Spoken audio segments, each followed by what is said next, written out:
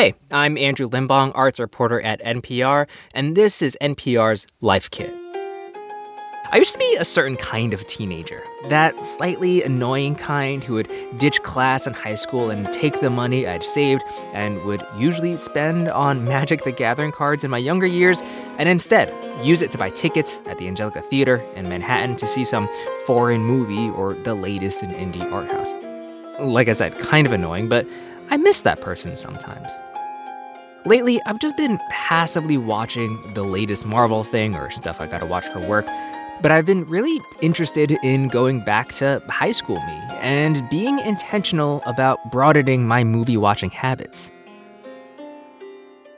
So I hit up my colleague, Bob Mondello. I'm Bob Mondello. I'm the movie critic for All Things Considered. Needless to say, he watches a lot of movies. I see about 300 movies a year. Today alone, he's on his third movie. Of those, I review maybe 50 or 55. Those are the ones that, for one reason or another, strike me as worth talking about. Not necessarily because they're great, but because they have some aspect of them that's really interesting. We're at an AMC in Washington, D.C. to see a screening of Babylon, the Damien Chazelle movie about 1920s Hollywood. I think what we have here in Hollywood is high art. I've got, medium interest in seeing it. I really liked Chazelle's other movies, Whiplash and La La Land, but I have a strong distaste for movie nerds making movies about movies for other movie nerds. But as you'll hear in a bit, one of the overarching bits of advice is to go into these movies wanting to like them. I want to be surprised by it. I want the film to be unique and special. It sounds like you go into every movie sort of rooting for it. Oh, for sure. I mean, listen, I have to see 300 of these things every year. Yes, I hope they're all wonderful. I'd love that. They aren't. It's that time of year when all the big Oscar-baity movies come out and the hot indie movies get some shine. It's also the time of year when you might have some time on your hands with friends and family and want to spend some time watching a movie. Today on NPR's Life Kit, we're going to deepen our enjoyment of movies, refine our tastes a little bit, and find out exactly what to watch next. But really quick, one last thing I needed to ask Bob before we head in. So we're going to go see Babylon. Yep.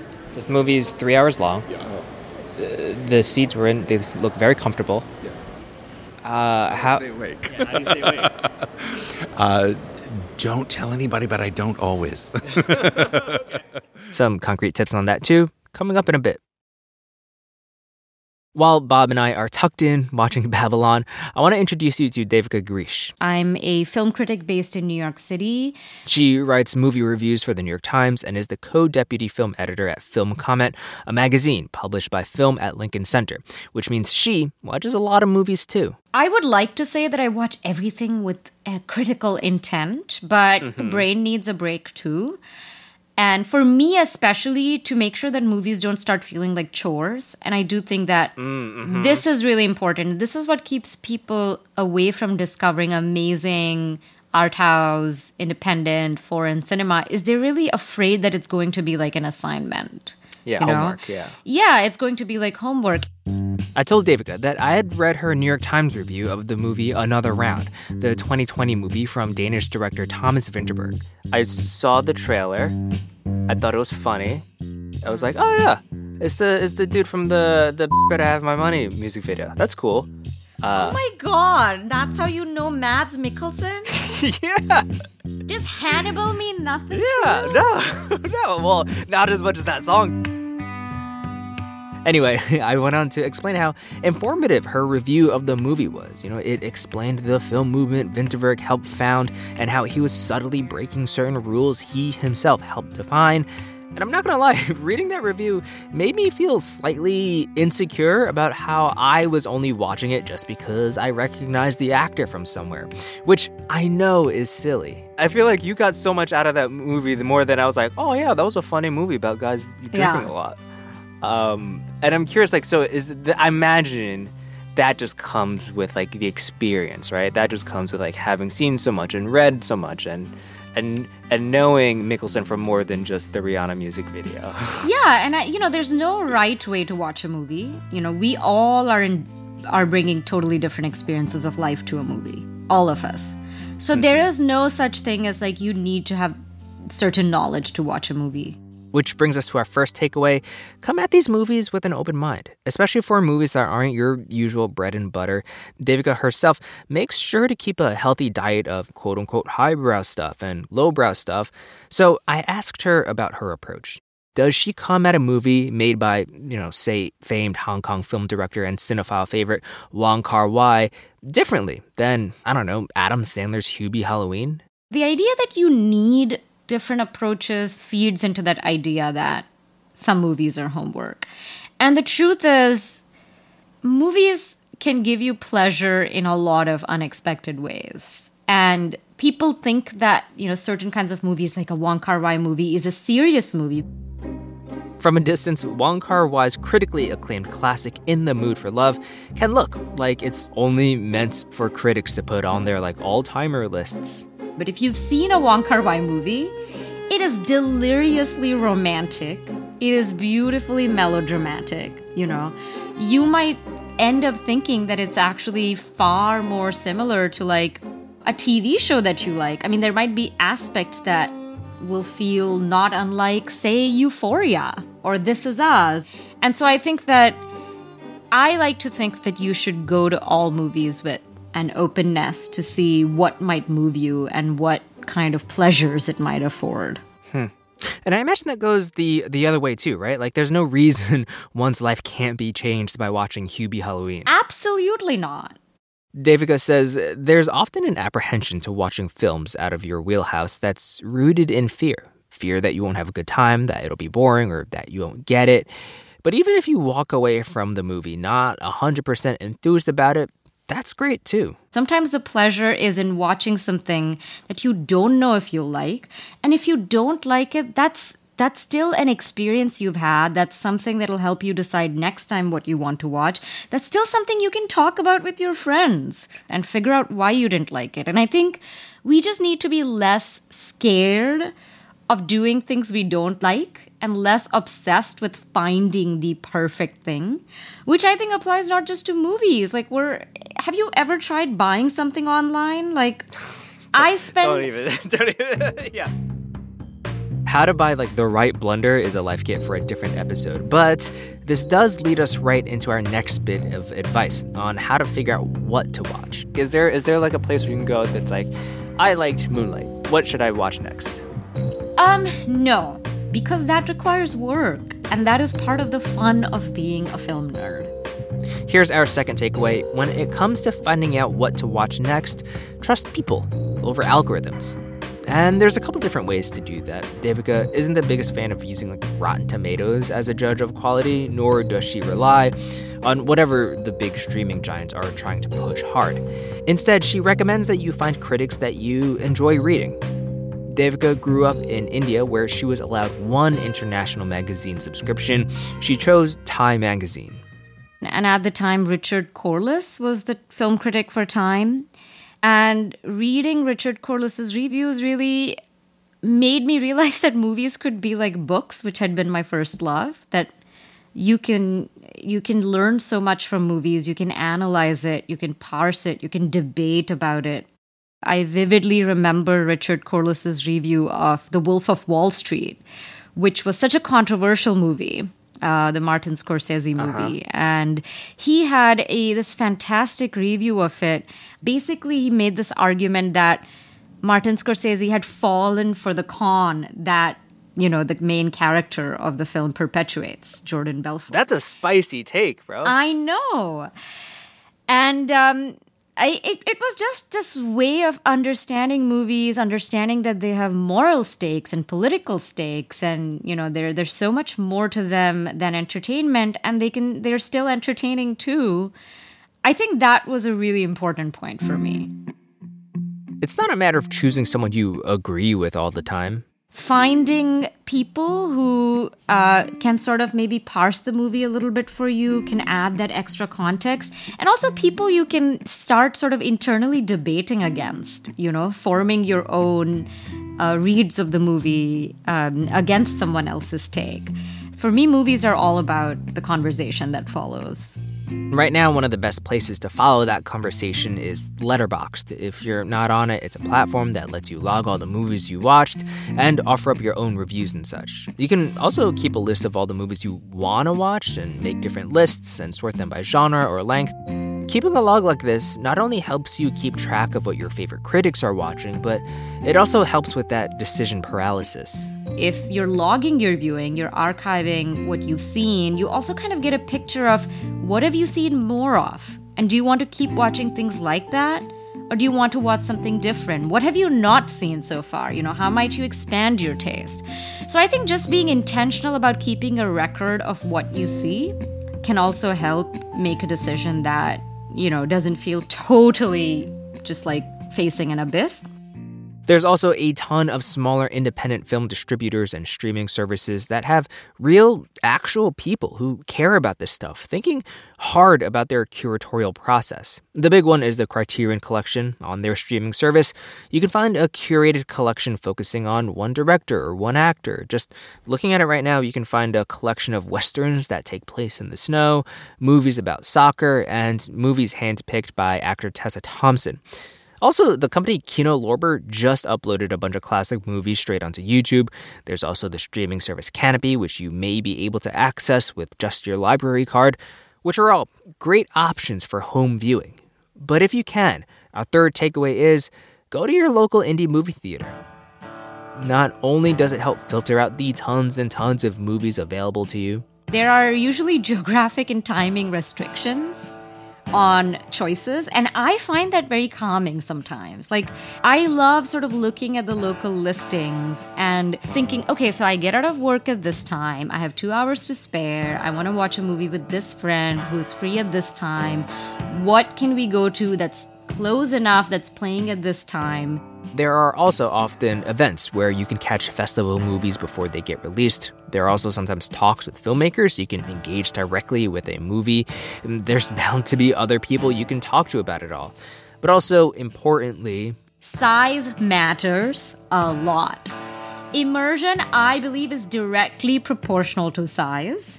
Now, if that's not an option for you for whatever reason, try your best to mimic that experience at home.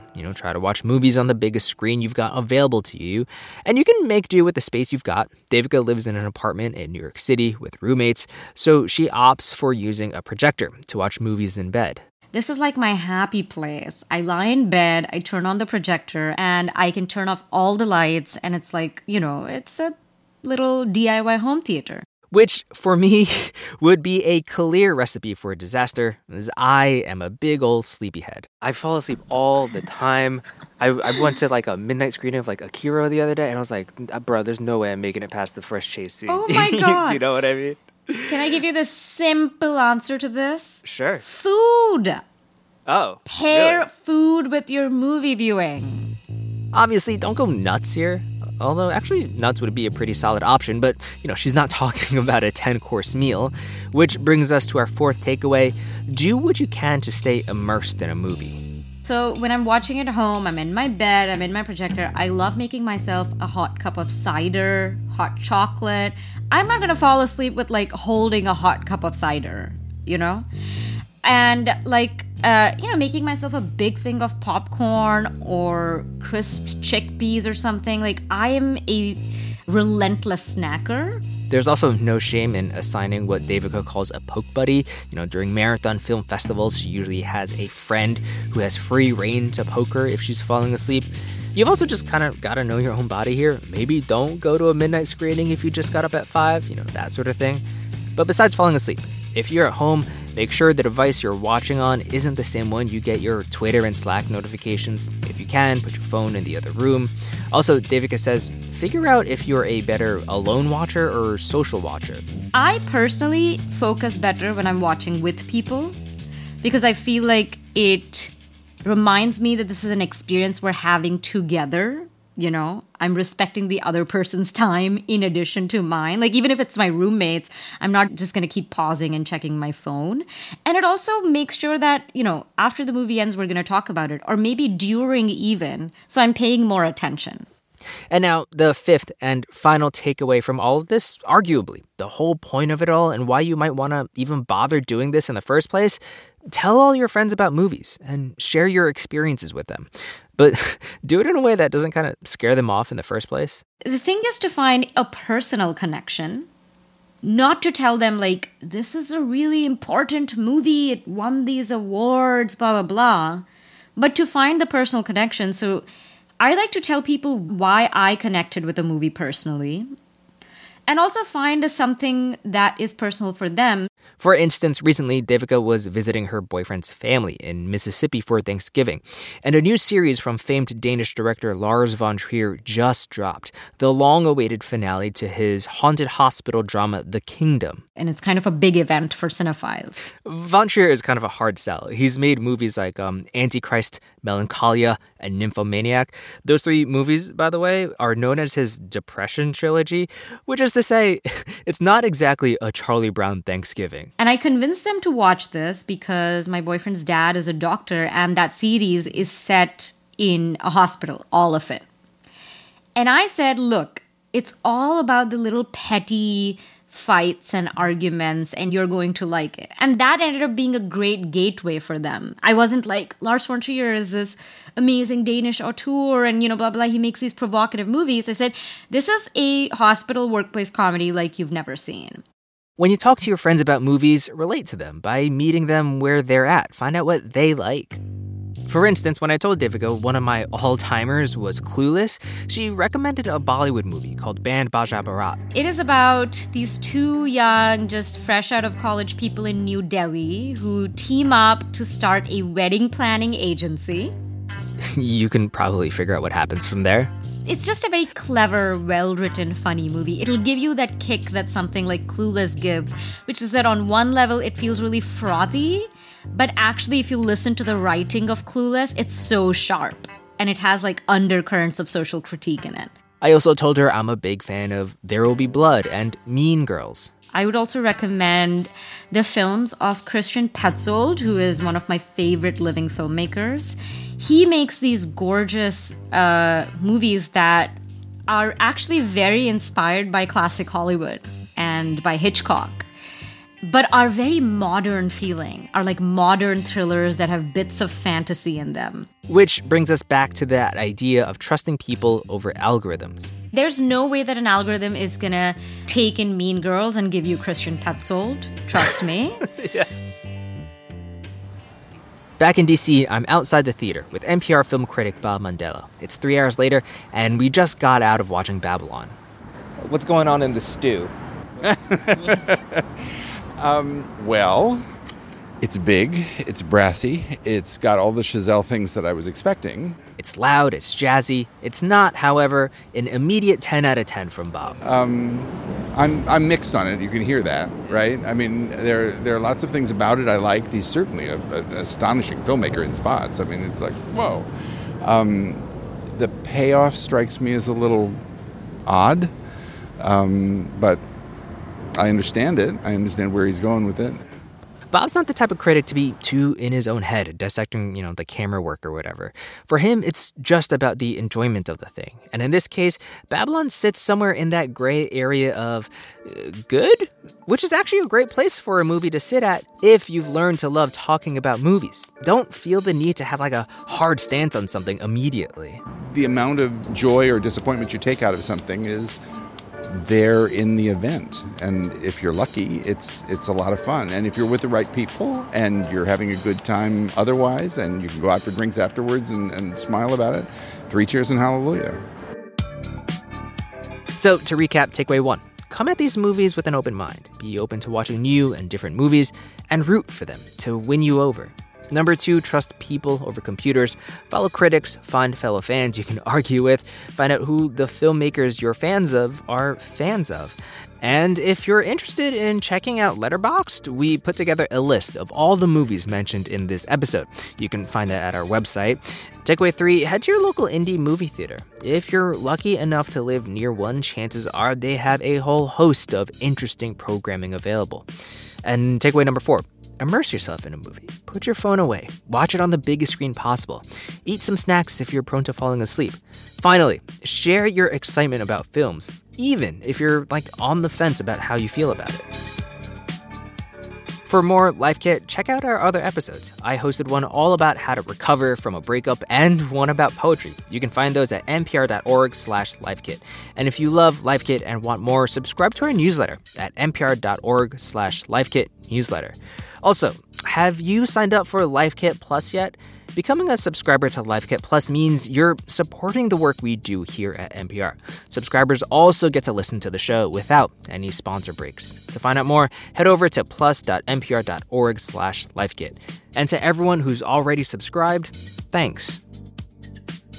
This episode of Life Kit was produced by Sylvie Douglas. Mariel Segura is our host. Our visuals editor is Beck Harlan. Our digital editor is Malika Gharib. Megan Kane is the supervising editor. Beth Donovan is the executive producer. Our intern is Jamal Michelle. Our production team also includes Andy Tagle, Audrey Nguyen, and Claire Marie Schneider.